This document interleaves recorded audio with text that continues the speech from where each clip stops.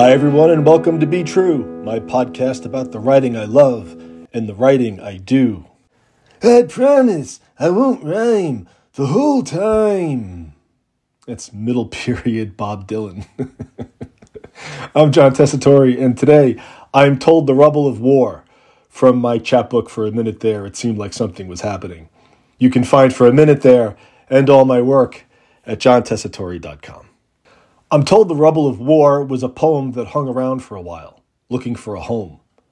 Its original title was Hearts and Minds, which is a pretty good title, especially if it had been a reference to an important documentary about the Vietnam War, produced in 1974, also called Hearts and Minds. In that case, it would have been a perfect title for a poem that is, in fact, about the Vietnam War.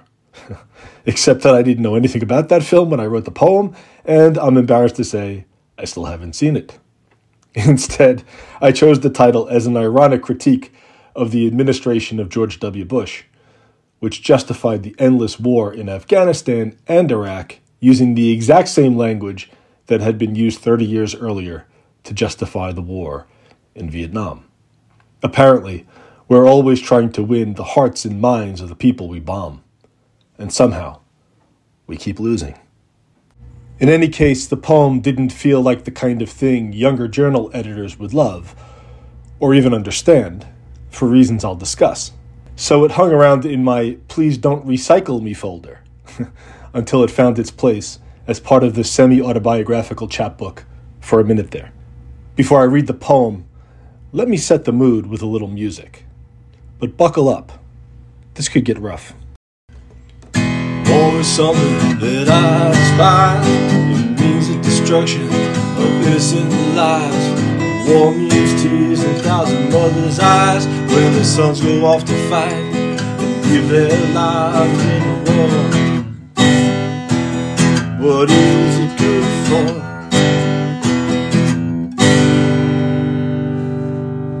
War! Huh! Good God, y'all. You probably know at least one version of this song. I'll get to it. But first, a little backstory. Written by Norman Whitfield and Barrett Strong of Motown Records, War was originally recorded by The Temptations, my father's favorite group. It's a track on their 1968 album, Psychedelic Shack. When that album came out, there was a lot of fan pressure to release War as a single, thereby giving it some radio play. But Motown worried about the potential backlash if its most popular group released an anti-Vietnam song, so they gave the song to Edwin Starr. Starr's version replaced the Temptations' smooth tone and totally awesome backing chants, hup, 2, 3, 4, with an equally awesome snarl. And that snarl made it a number one song in America in 1970. I have seen reports that it is the most successful protest song ever recorded, at least in terms of chart placement. I wonder about that. It's worth some more research. But it gives you a sense of how that song and that war was received in 1970. Okay, cut to 1984. Bruce Springsteen's Born in the USA is a dominant force in the land. The song, the record, his ass on the album cover, on my bedroom wall, the red, white, and blue, dominant. And Ronald Reagan is trying his best to use Springsteen's unique image as part of his own presidential re-election campaign. During a visit to New Jersey, Reagan actually quotes the chorus of the song Born in the USA, but no one in the Reagan campaign checked the lyrics. Or if they did, they didn't care about meaning. I actually believe the latter to be the case.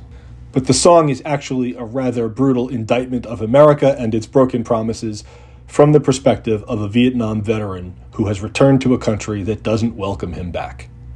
The chorus and even the anthemic music is ironic, not patriotic. You want to know about the dumbing down of America? Maybe we need to look no further than Ronald Reagan. So Springsteen, who fears and reviles Reagan's policies, has to do something quick. He records a version of Edwin Starr's War, complete with the Good God, y'alls, and releases it as part of his live box set. The fuckers can't miss the message this time. Springsteen's version reached number 8 in the charts 15 years after Starr's version was number 1. And of course, it came with a memorable introduction, which I can still recite by heart. If you grew up in the 60s, you grew up with war on TV every night. And that's the real point of this story. If you grew up in the 70s and 80s, as I did, you still grew up with war on TV every night. And on the radio, and in your homes, everywhere. Springsteen's version of War was a hit in 1985. When I was a kid, the Vietnam War was still everywhere. We talked about it the way we talked about cancer. I used to get chills just hearing the name of the country. I'm told the rubble of war makes the best playground. Missile casings, broken bits of porcelain, solid bricks, the treasures of destruction giving new birth to freedom. I'm told that seeing the Beatles on Ed Sullivan was not the same as watching music television, but each boy can expect to have his very own Technicolor revelation. I'm told the Suns retained some sense of purpose, despite the helicopters hovering over their heads, sending up cyclone bursts of sideways thought like shrapnel. I'm told they returned from places named in whispers, like cancer, still carrying a hothouse pressure inside, exhaling the poison vapor before the recoil in leukemia. I saw our fathers on the sidelines watching us play soccer, their legs scarred hieroglyphic, and the one who hung himself from a coat hook in the closet. His son found him lifeless one morning after breakfast. I heard all those stories when I was a kid. The suicides, or the babies born with illnesses blamed on the effects of chemical warfare and Agent Orange. I have no idea if those weapons were the cause. I only know those were the stories I heard. And there were things I saw with my own eyes, hieroglyphic scars, physical and emotional injuries. My uncle was a social worker at a VA hospital on Long Island. He spent years running group therapy sessions for the returning veterans, guys with drug and alcohol problems, problems with violence, problems holding down a job or caring for a family. Later, guys with AIDS. His stories were chilling. And I knew many, many adults who had been drafted, who couldn't find a way out, and who therefore saw some shit. They were the sons of the World War II veterans, and they were drafted just like their fathers. The English kids of that era, the future rock stars of the British invasion, grew up playing childhood games in the rubble of the Blitz on the streets of London. The American kids made new rubble. And everyone knew Vietnam was different, and you couldn't escape it. On TV, on the radio, in the news, especially in the movies. Born on the 4th of July, Platoon, Full Metal Jacket, First Blood, take your pick, D'Onofrio or Stallone, or Tom Cruise, or Martin Sheen, or Forrest Gump. The Vietnam War was everywhere until it wasn't anymore. I don't know when that happened. Maybe it was after 9/11 and our response and the long years of war that followed, but I think it happened before that. One day, we just seemed to stop talking about Vietnam. Maybe we'd said all there was to say. It's surprising to me, or maybe it isn't. The baby boomers were haunted by Vietnam for decades. Then they came into power, and the conversation died down. For example, none of our boomer presidents who were old enough to fight in Vietnam were publicly involved in that conflict, except George W. Bush, who was a fighter pilot in the National Guard and stayed stateside. The rest had no involvement to speak of, not even as prominent activists, and all have been eager to avoid the subject in their political lives. Maybe that's wise.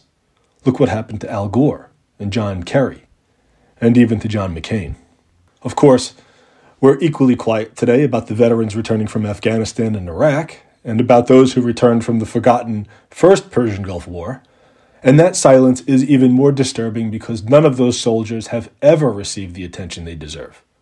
They never had their heroic Iwo Jima moment or their angry Edwin Starr moment, let alone their explosive Chicago riot. For that, I blame the socioeconomics of who serves and who doesn't. For example, I didn't serve. And I blame the end of the draft in America. Again, I didn't serve. And I blame the speed with which the new media whips up a backlash of outrage, which is always easier than self-reflection or self-criticism. Just ask the Dixie Chicks what happens today when you utter a sentence or two in protest against a bad war. Maybe it's best to keep your mouth shut, keep your head in the sand, and let the missiles fly past you. But looking back on my childhood and remembering the very evident pain of the fathers on the sidelines watching us play soccer, some of them pretty messed up, I still wonder what happened to all that outrage and what the cost of the new quiet has been for us today.